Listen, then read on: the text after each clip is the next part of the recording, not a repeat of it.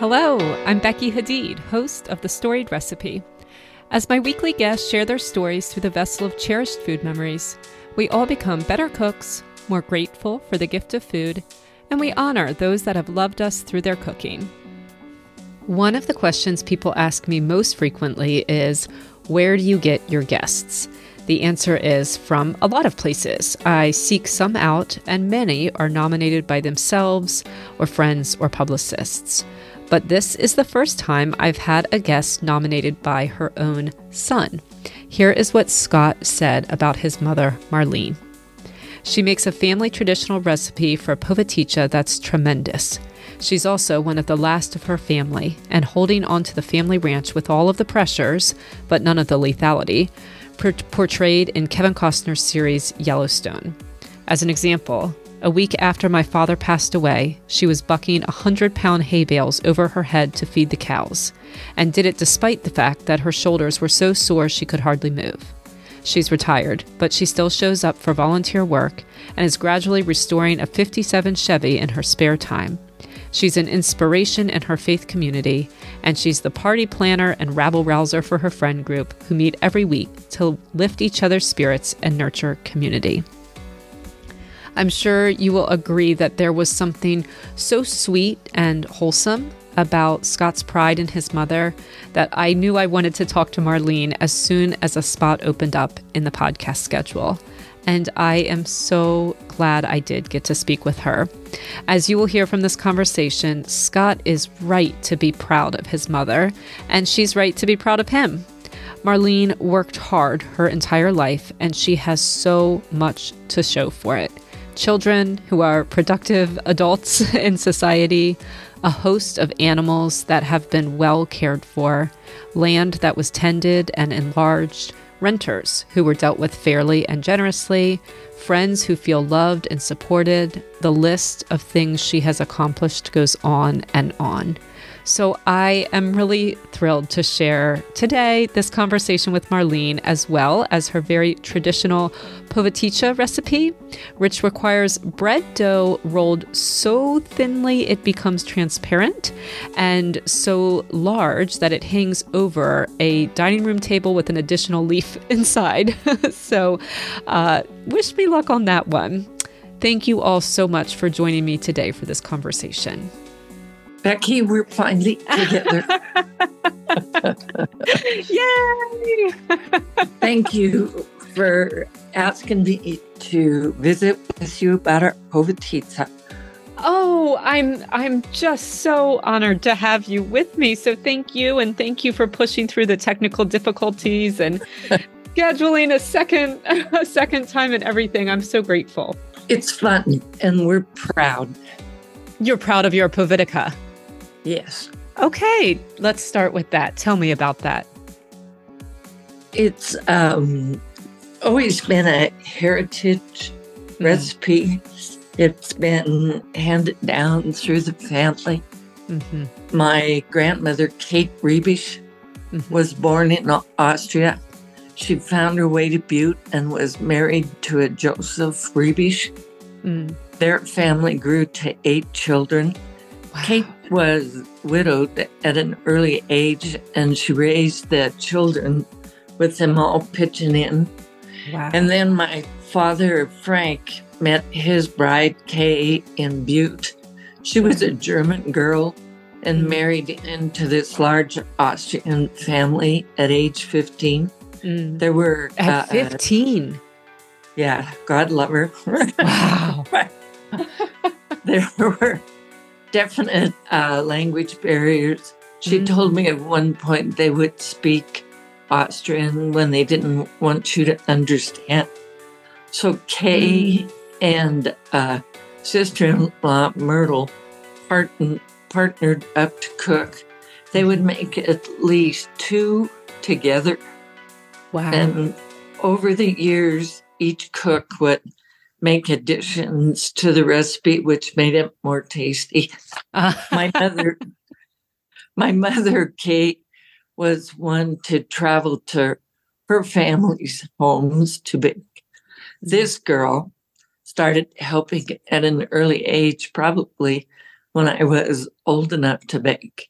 And then my husband, Dave, was drafted to help simply because of the size of the product, finishing roaster size to bake it. It's become a staple of our celebration. Well, so let's jump into this then. Some of the questions I have about making it, and then we'll return to your memories. Because like you said, it's enormous. When you say roaster sized, this is like bigger than a 9x13. You're talking about you can put a 16 or 18 pound turkey into this roaster. Yes. Okay. So my question, my first question is, because that is very intimidating to me. It's clear there's 8 cups of flour in the recipe, so it's clear that it makes a lot of bread. Why not split it into 3 or 4 pans? Over the years, I think it was the cooking ranges. They could get a thicker, better baking pan if they used a roaster.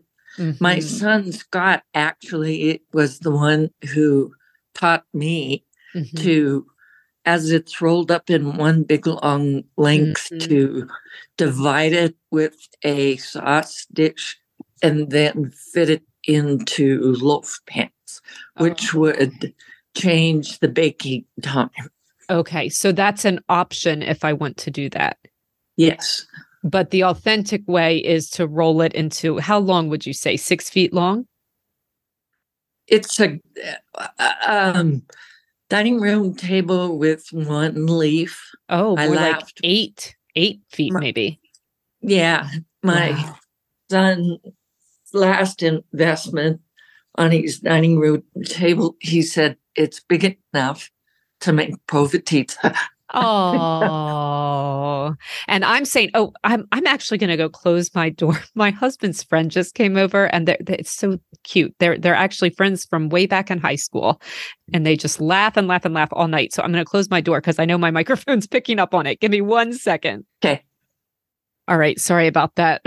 Like I said, they just make each other laugh, and it goes on and on all evening. It's wonderful. It makes us all smile, but nobody wants to hear it on this recording this time. So I'm saying it wrong. I'm saying povitica, but it's povatica. I pronounce it povatizza. Povatizza. Okay. It's like a soft C. And we usually just call it walnut bread. Yes. So if I roll it to the whole 8 feet, which I feel like I have to do this, right? This is like the authentic way. I have to do it at least once.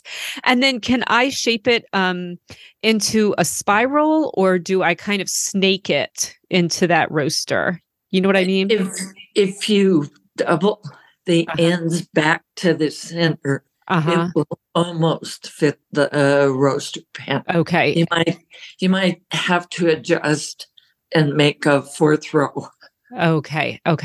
And then how do you cut it? We usually, when it's taken from the oven, we let it cool. Okay. Often my mother would put a cloth across the top so it wouldn't sweat.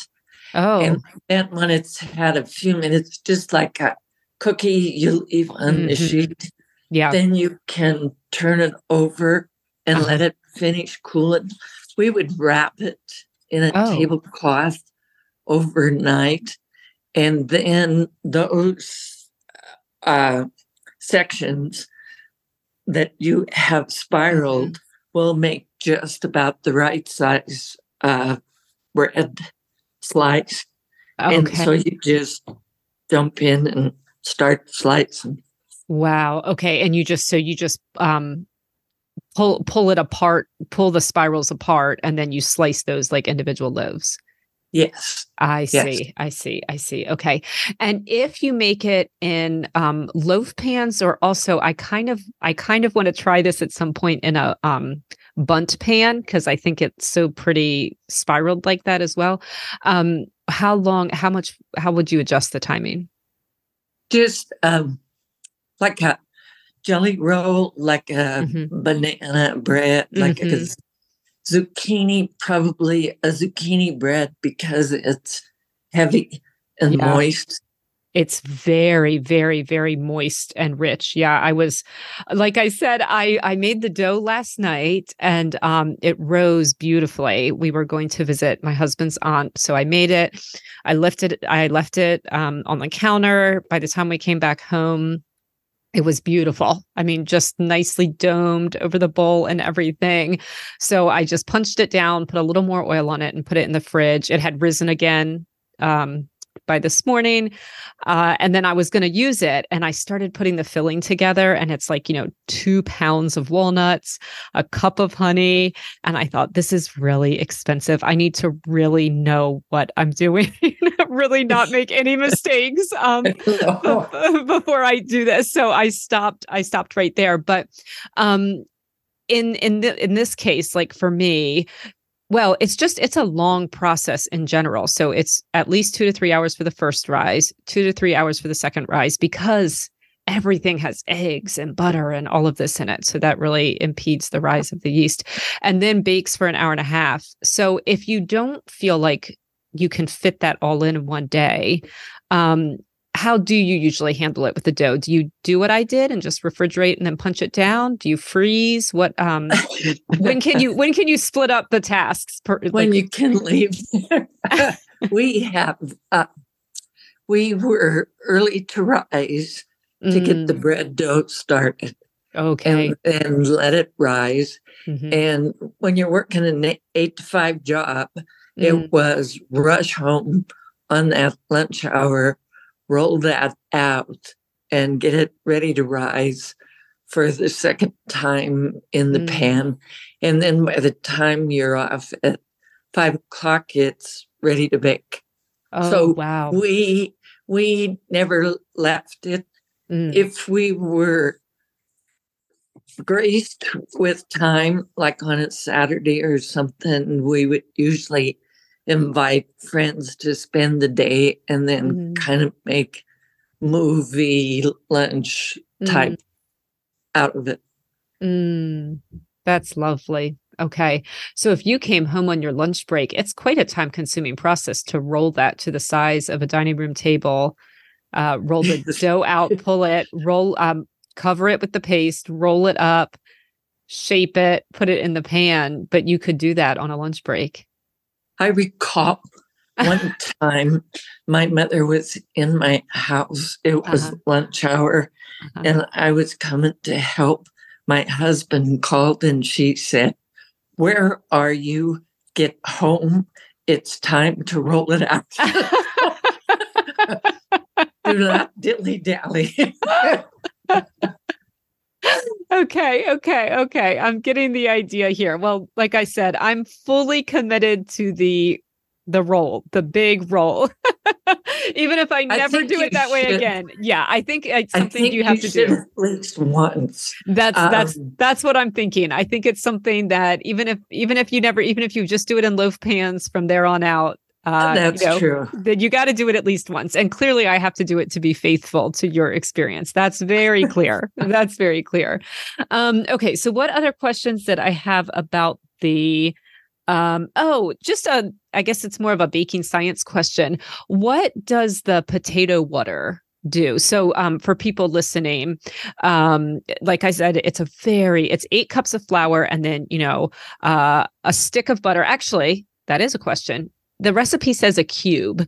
Is a cube a stick or a pound? It's the 4 cubes in the 4 cubes in a pound of butter. So if we called it was a cube, it was always the 4 divisions of a pound of butter. Okay, so it's 8 tablespoons or a half cup of butter. Half cup.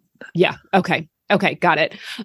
So again, just to go back to to the question I'm going to ask about the potato water, so people listening understand about this dough. It's 8 cups of flour and then a lot of rich ingredients. 3 eggs, a half cup of butter, 3 cups of milk, and then 1 cup of milk, and then a cup of potato water. So you boil potatoes. Boil the potatoes to start with to get the starch. And the idea is the starch helps the yeast. Oh, so it makes it a little faster when it is interesting because this is almost like a brioche dough. And my understanding was that took overnight to prove. And so, yeah, it must be that starch that allows it to prove just, I mean, frankly, I thought 2 to 3 hours was fast for such a rich dough. It is. Yes. I had an experience not too long ago, failure, which I thought, oh my God, I've got to hang up the recipe, put away the apron. I went to town and bought new flour, new measuring cups, brand new yeast, went strictly butter, just, right down to a science, brought in new thermometers, cuts. If I was going to quit, I was going to give it my last hurrah. Oh, I love that. That tells us a lot about you. The failure passed, so I haven't hung up my apron or my recipe. Good. Yeah, I think, like I said, I was surprised when I came home last night because it had only been about 3, maybe 3.5, 4 hours. And I was surprised it had risen so much. It really had doubled, maybe a little more than doubled in that time. So that's something I just learned about the potato starch for sure. Okay, so my last question about making the dough, and then we'll move it on to the filling, is so you would just mix it all together. Oh, well, let me back up a little bit. You use active dried yeast? Yes. Okay. When my husband was around, he had strength enough to stir that much dough. I have gone to a KitchenAid mixer, which helps me in my age. You anticipated my question. You knew just what I was going to ask. I couldn't stir it, but I kind of just dumped the big mess out, but I hadn't added all of, one of my guests once taught me that you always start with 50% of the liquid that a bread recipe calls for, because if you're having a humid day, you might actually not ever add any more than that. And it's better to do that than to keep adding flour. So I always go with that now. And I just dumped the mess out and kept kneading. And when I couldn't pick up any more flour, I would just pour a little bit of the liquid kind of into the mess and just kept kneading until it all came together, because I could knead, but I didn't have the strength to stir it either.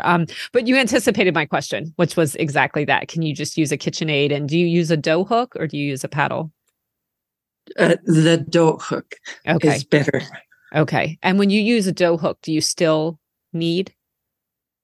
Yeah. Oh, you got to. Yeah. You have to get in there and give the 1/4. Really work it through. Really work it all through. And how about the butter? You add it room temperature or you melt it for the dough? Yeah. Yeah. We melted it. You melted it. Okay. I just added it in room temperature and figured it would kind of work its way around. Okay. That's good to know. I'll add that to the recipe. Okay. I think that's got the dough. I mean, who knows if it'll be successful or not, but I think that has all my questions answered. And now it's just up to me. We'll see. We'll see what I'm made of as a baker here. You're very well thought of. You've got this. Okay. Thank you for the vote of confidence. That's encouraging. About the filling, I got really concerned. Like I said, I kind of stopped this morning and, again, so for people listening, not looking at the recipe, the filling is, if we thought the dough was rich, the filling is even more so. It's 2 pounds of walnuts, a cup of honey, a cup of sugar, 3 cups of milk, another stick of butter. And then this is the part that concerns me. It's 3 eggs. And after you grind the walnuts up, it says to different recipes. The older recipe said just cook on low heat. The newer recipe said put it in a crock pot. And I'm just really worried about putting those eggs in heat. I'm worried that they're going to either scramble or it will actually start to bake over the heat. We have actually had them scrambled. But if you beat your eggs, the reason we went to a crock pot, my dear mother used to use a cast iron frying pan on top of the stove. And you had to stir, or it would stick and burn.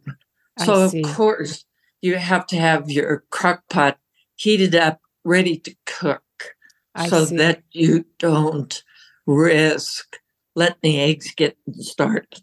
But you have no problem with the filling. It's just low and slow. Okay. Yeah. I think my crock pot, I feel like runs hot. Actually, my mom has a theory, and I think she's right, that crock pots used to cook at a lower temperature. Actually, I think I've looked this up and verified it. I'll check and put in an edit if it's not true. I think that food safety rules, maybe even the FDA got a hold of crockpot companies and said, you have to raise your temperature. Crockpots. So for me, I'm probably just going to put it on warm instead of even low, because even low stuff starts to boil in my crockpot sometimes. So, and I have a really big one too, so it'll be spread thinly. So I'll just put my crockpot on warm, and that's a good tip, to turn the crockpot on before I put it in, and then just let it go really, really, really low for an hour. And what is this doing? Is this just making the flavors kind of meld together? Is it making it more pasty? Is it easier to spread because of this? Well, it's easier to spread. The ingredients blend, but it also, if you taste test like we all do, it will taste done before you spread. So you want time to cook the filling, but you want to cool it tad before you're spreading. I see. Okay, because the dough is so thin. Yes. Okay. Yes. Okay. All right. So finally putting the filling onto the dough. First of all, we're pulling this dough until it essentially covers the entire 8-foot by maybe 3-foot table. So we're really stretching it thin here. Go ahead. It's amazing. If it's good dough, it will actually go over the edges of the table. Amazing. I have a dear friend who I asked to bring a sheet, and she said, "What's the sheet for?" So we put the sheet out on the table. We floured it so the dough would not stick. And as we were rolling and stretching, it will sometimes hang 2 to 3 inches over the edge of the table. And that's where the sheet comes in handy. She looked at me and she said, "I guess it's doing what it's supposed to." Wow. And you said if it's good dough, what do you think the difference is between when it can stretch so easily and when it can't? It won't stretch. It won't stretch. But I mean, what makes it so stretchable? What are the keys? If it's not a humid day, if you didn't get good yeast, if you, if you had it chilled, I don't have warming ovens. I will sit it on a counter in the bathroom, which I can make the warmest room, and sometimes turn on a shower just to give it the extra kick to rise. Wow. Okay. So when I take it out, I really want it to sit and get good and warm. I'll put it in the sun and really let it sit for a couple of hours. Yes. Yeah, that was my other concern this morning when I said, you know what, I'm not going to risk this right now. For one thing, like I mentioned in the email, something personal came up and I just needed to tend to tend to this person. But also the dough just wasn't warming up as quickly as I expected it to. And I was like, I got to really make this dough stretch. I just don't think I can do that with it. But I didn't realize that warm. So that's good to know. Okay. Well, and go ahead. In the summertime, when my mother was asked to bake these, she would actually take it and sit it in a locked car with the windows rolled up. Wow. That was her warming place. Wow. Okay. I'll park in the sun. I might try it. I'll come in and dough spilled all over my seats. It's true. True. Oh, that's quite a visual. That's very funny. Okay. And then before you put the filling on, it's said to put a thin layer of Crisco down. But the filling is already so rich. It seems like you're just doing that more so it'll kind of smooth and not tear. What's the point of the layer of Crisco? The warm Crisco helps it stretch. Okay. And all right. Actually, when you put your hands up underneath the dough, if it's got the Crisco and you start working your fingers towards you, it will help it stretch. You can even get to the point where you can see through the dough. Wow. Okay. I'm gearing up. If I was in the neighborhood, I'd come help. Oh, that would be lovely. That would be so nice. So, okay. Well, I think I'm armed and with all the knowledge that I need. And now I just need to do it. So, let's go back and keep talking about this recipe, what it means to you, and then go on and talk about your own life a little bit more. So back to your family of origin. The first thing that struck me about what you said, and it surprised me, this is quite ignorant of me, but I would have thought that Austrians and Germans spoke the same language. I know there's a lot of different dialects of German, but I would have thought the Northern Austrians and the Southern Germans, all kind of Bavarians, would have spoken the same, or no? My mother was raised in Butte, so they really didn't speak German in that Butte? household. Oh, Butte, Montana. Butte, Montana. Yes. Oh no, I meant the grandmother who married into the family of Germans. She was Austrian and she married into the. No, that was my mother. The grandmother was Katie Rebish. My mother was Kay Barth. I see. Kay at the age of 15 was the German girl. So I kid say I'm half Austrian, half German.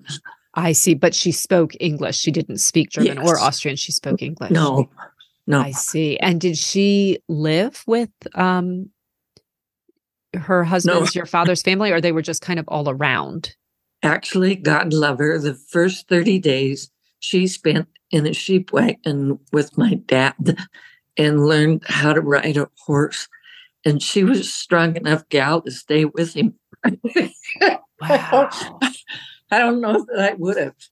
Wow. Yes. I'm glad she did. Yeah, I guess you are. How did this marriage come about? Was it a love match? No, it was not an arranged marriage. He actually would ride. I live in Dillon, Montana. Mm-hmm. He actually would ride the train from Dillon to Butte to court her. And get back on it and catch the next train back. Wow. How old was he? She was 15. How old was he? There wasn't that much age difference, maybe 5-6 years. Wow. Of course, that's, 5 years is a third of her life. It's 33% older. It's quite a bit more at that age, but I bet at the same time, they're both young and ready to take on the world. True. Wow. And how many children did they have? How many siblings do you have? They had 4. All of my brothers are gone. It's just me. I'm kind of the last of the Mohicans. Oh, well, I am sorry for all of your losses. It was good memories, strong family. Tell me about cooking growing up with three brothers. Was that something that you and your mom did together? Was that spread out across the family? And who did the cooking in general, and who made this? I'm still trying to say it properly. Sorry, correct me again. Povatisa. My mother would do the meals. I was raised where the big meal was at lunch. And I was kind of the dessert cook. I'd actually hadn't had the experience with meal preparation till I got up to go to college. Wow. So, and my brothers, they were a lot older. So they were out working with the hay or the cattle or odd jobs in town. Wow. So how big was this farm that you grew up on? My father, Frank, originally purchased 120 acres after the war for $5,000. It is now 210 acres. Wow. And a lot more than $5,000. True. I get an offer probably once a year that people think I should be willing to sell. And I talk to the boys because, an old lady doesn't have all the sense she needs. And they go, "You're happy. Where would you go?" So. Wow. So you're still there. So this is your farm. When you and your husband married, you took over your childhood farm, your parents' farm. Right. Okay. I inherited the ranch from family estates. Before they passed, we actually leased the ranch so we could run cattle. You could raise cattle. Right. Okay. And do you raise them for food, or are they dairy? No, it's steers to sell for meat market. But I now lease to a man who has sheep and cattle. I get to enjoy the livestock, but I don't have the responsibility of taking care.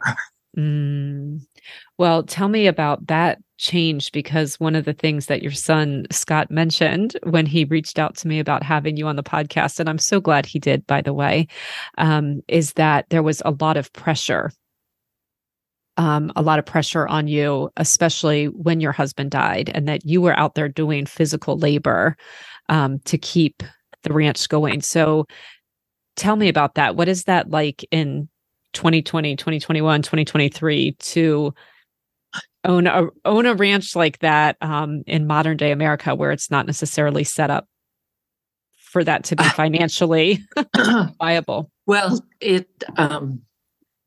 we always said it was a hobby farm. It needed additional income. When Dave and I were both working, we had wage income. Over the years, we invested it in rentals, and then we got into 50, 60 head of cattle. So when the cattle had a good year, they would take care of the rentals. If the cattle price was down, the wages would help. So it was being versatile that made it all work. Wow. Labor is a big issue with agriculture or rentals or any business. And so if I was feeding cattle, it was because I couldn't get the help. Wow. And when you say, what's the difference? What's the difference between leasing the farm and renting? You mean you would invest in rentals like real estate off of the farm? Houses. And I see. Yes. Yeah, outside. Yep. Okay. And you would lease the farm to other people who would come raise their livestock on there. I'm selling grass. So I'm very happy when it rains or snows. Wow. Wow. And how about crops? Was that ever on either your childhood, the farm as it was in your childhood, or the farm that you ran with your husband? As a child, my dad actually would loose hay, stack with beaver slides and horse-drawn team to muck the hay up to the stackyard. Over the years, we never really did farm. It was always hay, pasture, baled to keep the cows fed. I see. Okay. Now you said it was a hobby farm for you and your husband, and I have a lot more to ask about that. But for your parents, was it a hobby farm, or was that their full-time income and sustenance? By a hobby farm, I mean it wasn't big enough to produce an independent. A full, right. Yeah, a full-time income. Had to have a job or rentals or something to supplement. I see. And that was the same for your parents as well. Yes. I see. Okay. So, we all have hobbies. Most of us don't choose hobbies that take the time of a full-time job and are physically demanding and don't ever have a break. Chores happen every day. They happen on Christmas and New Year's and Thanksgiving when you have animals, just like when you have small children. So there must be quite a love in your family for farming. What is it that I like? I like the rural way of life. All the years I worked in an office, sometimes John Q. Public is not so kind. And when I would get home after 5, I could stand in the yard and feel pressure release because it's what I enjoy. So if you enjoy, it's not a job. Wow. Have you had nights where the animals are sick or calving, or you've had to be up with them? When my husband was still alive, there were nights when it was 25 below, and you would have to get out and go check to see if there were any new calves, get them dried off into a barn, sometimes medicate. The biggest excitement were the first set of twins we had born on the ranch. My husband and I were sitting in the pickup. He'd get out and dry off one calf. She had the second one, and I'd get out and dry off that calf. Then she'd realize she had 2. Oh, man. But we were as excited as she was. Dave and I had a lot of the same goals, worked hard together, and then we played. We fish, hunt, camp, followed the kids and their activities. I hear what you're saying about loving it. I'm still trying to wrap my head around loving getting out at 25 below and checking on calves and going back to work the next day. That is, when you say you love it and love is an action, you put in the time, didn't you? Yeah. Yes, we did. Wow. Just amazing. How long were you and your husband, Dave, married? 35 years. He stayed as long as he could. He had terrible heart trouble and I was widowed at age 55. Wow. I always thought I would have him through the golden years, but you have to go on. So you've been a widow for quite several decades at this point? I will be 74 in June, so almost 20 years. Almost 20 years. Wow. And when he died, did you think then about selling? No. Wow. Just amazing. No. Just amazing. What would you say was the secret to your happy marriage? What advice would you give to anybody listening? There were fights. It was not all. I think each has to stand up for their rights, but we were really good partners. And we would play good cop, bad cop, depending on the situation we were in. With the kids? Well, no, business. One night I was in town showing rentals, and I refused to rent a house that was too small to a woman who had too much family. So she left me and called Dave. And he said, if Marlene said no, the answer is no. Oh, wonderful. That is a good man who just trusts his wife. Yes. Yep. And stands up for her. Wow. And you were partners on the farm as well. Yes. Yes. Mm-hmm. Tell me about the kids you shared. Raising the kids, they had to work mostly for us. Had chores. Paid or unpaid? Paid. They would. Yes. I recall one day Scott was about 7 and we were painting a bathroom in a rental, and he painted the gooseneck under the sink. And I said, you're not supposed to do that.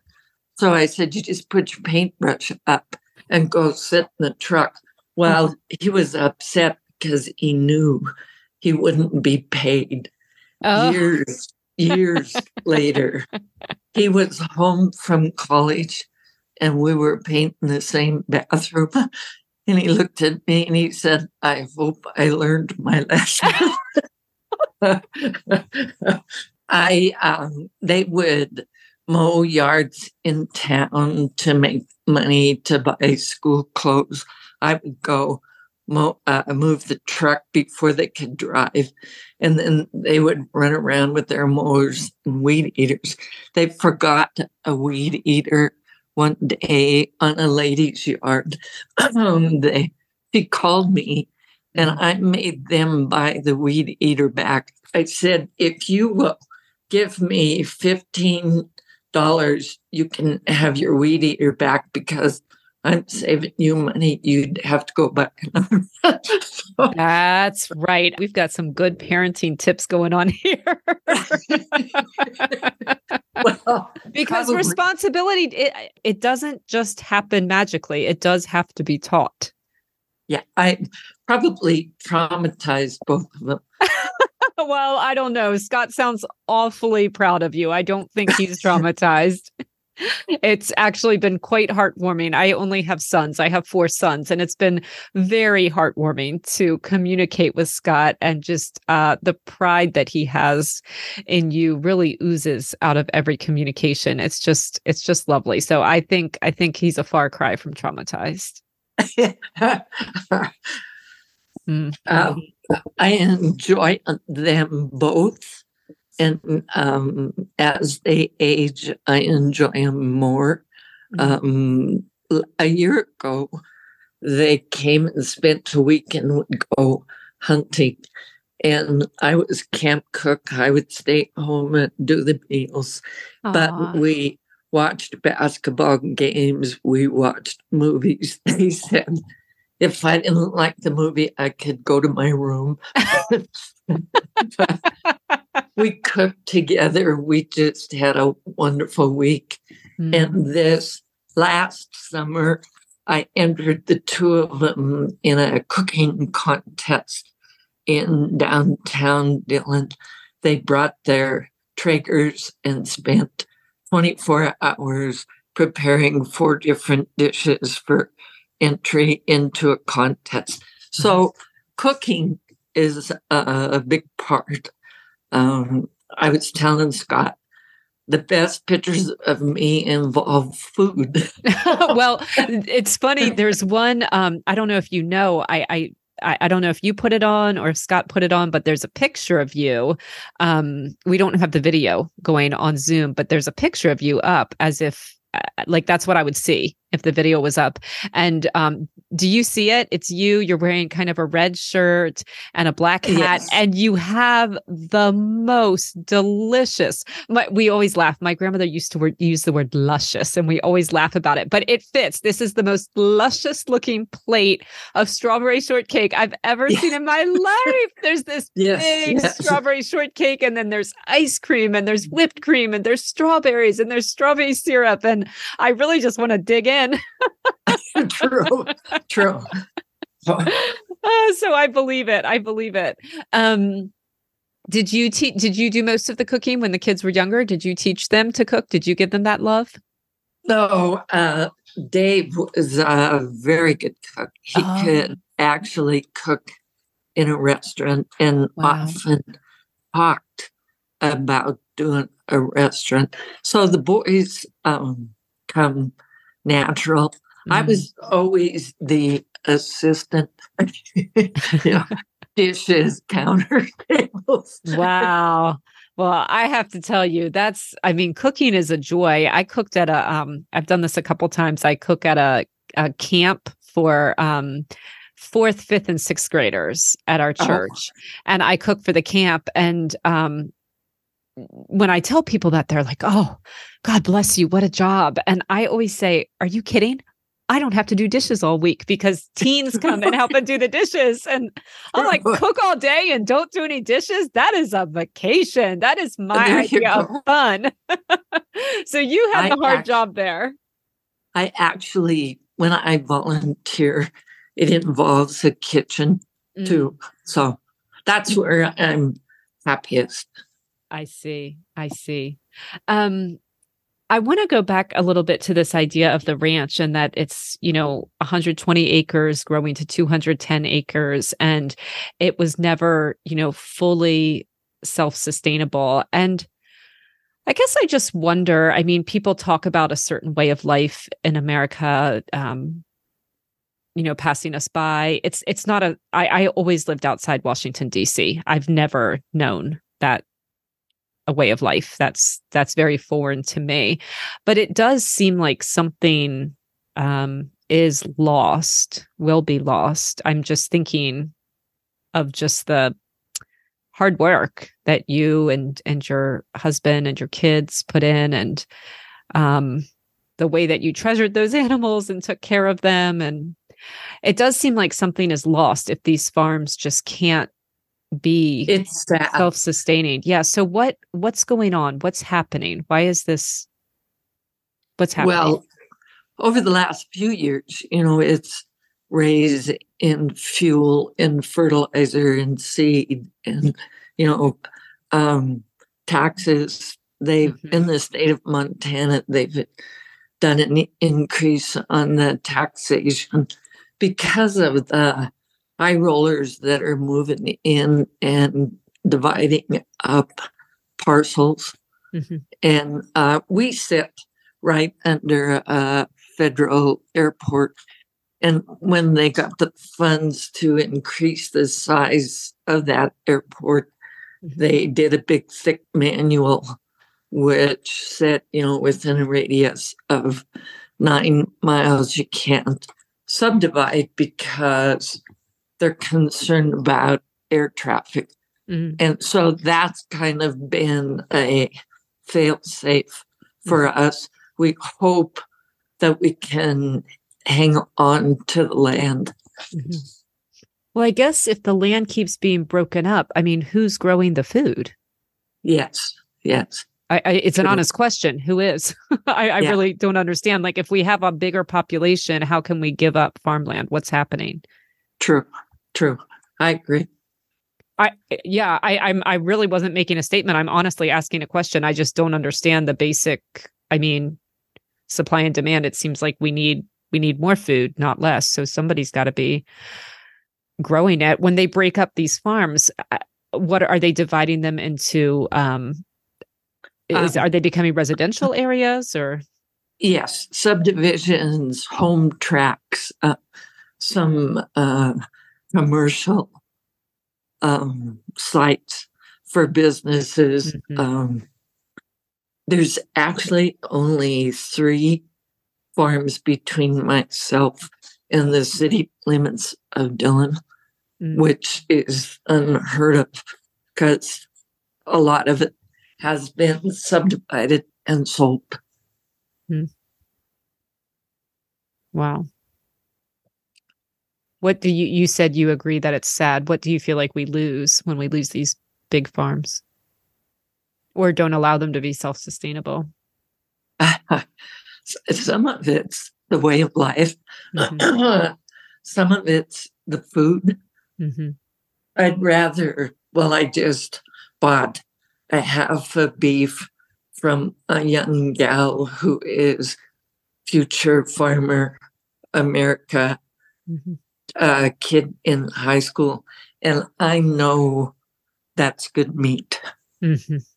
And that, to me, is important. Mm-hmm. Yeah, I guess that's the answer about what's happening with the food. For the meat, at least, they're just being crowded into smaller and smaller areas. Yes. Well, that's sad. That is sad.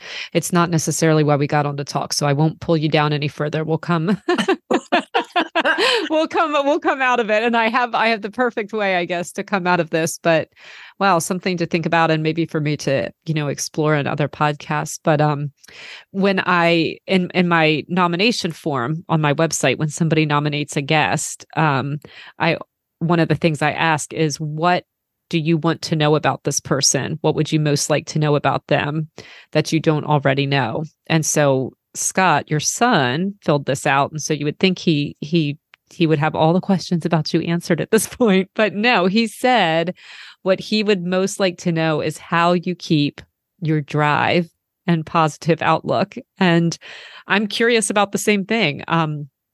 Again, the energy that it took to work full time, raise 2 sons. This farm is more than a full-time job. How did you keep that drive? And now to this age, how do you keep your positive outlook? My Catholic faith is a rope I really hang on to. Sometimes life gives you challenges that the only thing you can do is pray. I think there's an advantage to a small rural community because as I age, I think family and friends are my blessings that keep me going. Positive outlook, I think, is trying to help, trying to share. I meditate a lot. You talk about, I'd like to dig into each of those a little bit more. You said that all you can hang on to is prayer sometimes.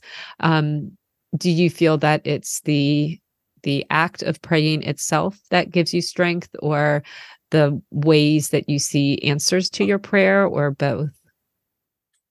I had a very close friend who's been battling several forms of cancer over the last year. And I have prayed daily. And the way I supported her was St. Patrick's Day. I sent her Irish socks to keep her feet warm. In the middle of the summer, I sent her a hummingbird feeder to brighten her day. And when I prayed for her, I would say, please give Mary Beth hope today. Last week, she called to say she's in remission, and she felt that the prayers and the support is what helped. Amen. I'm happy to hear that, and I believe that as well. How about your community of friends? Scott says that you are the party planner. for your group of friends? Revel rouser. Well, we do meet once a week, every Friday night at one of the dinner clubs to have one drink and dinner and vent. We help each other, with husbands, with kids, with illness, with trips. And I never grew up with sisters, but I considered these friends sisters.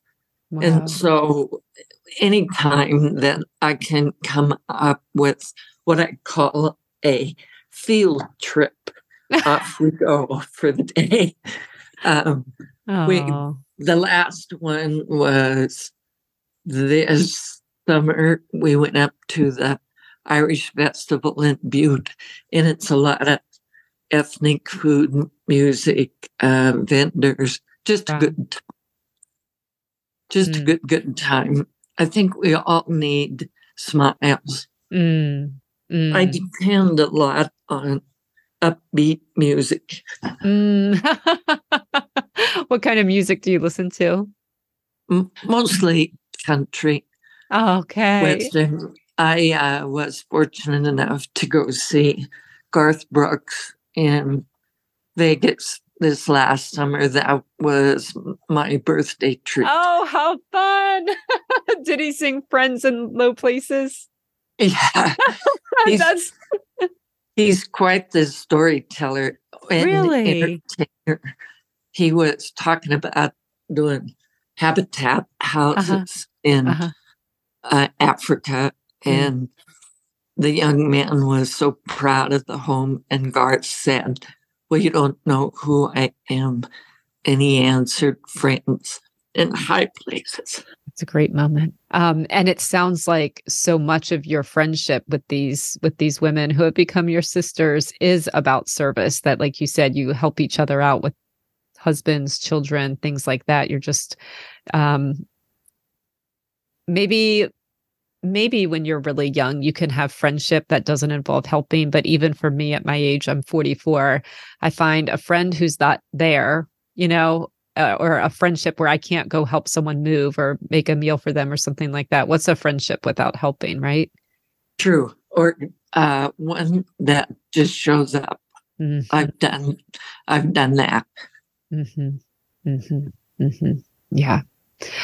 You said when you do service now, a lot of times it involves the kitchen. Tell me about that. I have actually volunteered to work the kitchen at Camp Make a Dream near Missoula, where they do the week camps for the kids surviving cancer. And we were preparing 75 meals 3 times a day. And I worked in a kitchen with a chef. Wow. Really great guy. Really great guy. I was happy to peel potatoes for him. Wow. And then I will work like Curseos or Bible camps. And I always volunteer for kitchen help. Wow. Well, wouldn't it? I would love to be in a kitchen with you. I would love that. We would have fun. We would have a lot of fun. Yes, I can tell wherever you are, there is fun to be had for sure. For sure. So my last question, it goes back to this question about positive outlook and drive. And because Scott asked the question, I'd like to know, do you think you pass those traits on to him and to his brother? I do.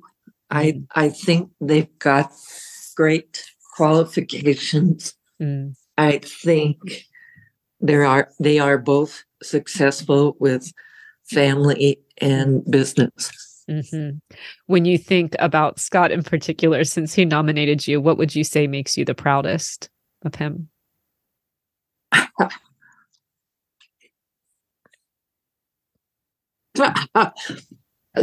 Now we're getting emotional. When he was expected, they had a song out, Watching Scotty Grow, and it's been a joy. Mm. He's a sounding board since I am widowed. He's a good companion. We enjoy the same things. We check in on each other. Just a joy to be around the two boys. What a blessing. What a blessing. Oh, Marlene, my cheeks are starting to ache from the smile that I've had throughout this conversation. Is there anything you want to say before I let you go? No, just thank you for letting us share this, and we appreciate you asking. Yes, I'm very excited to try it. I don't know what'll happen, but I'll keep you. Don't throw the recipe away and don't hang up your apron. I won't. I'm almost tempted, honestly, to do a dry run without the filling. Well, I guess that's the thing, is if it just doesn't stretch, then I can always use the roll. You know what? Yeah, Becky, stop feeling so much pressure. If it just isn't stretching, then I will use the dough to make cinnamon rolls. And then I will save the filling, and I will start over again with something nice and warm, not chill it. And then I'll save the filling for when I know it's going to work. So there we go. No more pressure. There you go. You got it. You got this. Oh, thank you. Marlene, it has been a total joy to talk to you. Thank you so much. Okay. Good night. Good night. Thanks. We'll talk soon. Okay. Bye-bye. Bye. Listeners, thank you again for listening to the end. As always, I ask you, I beg you, I plead with you to leave us 5-star review of the podcast in your favorite player. Also, to subscribe to the Storied Recipe newsletter so that every Friday you will receive a version of the newspaper, a volume of the newsletter, where you will hear about the latest episodes, the featured recipes, and also weigh in on future episodes of the Storied Recipe podcast, who and what you would like to hear about. I think that's it, and I hope you have a great week, my friends.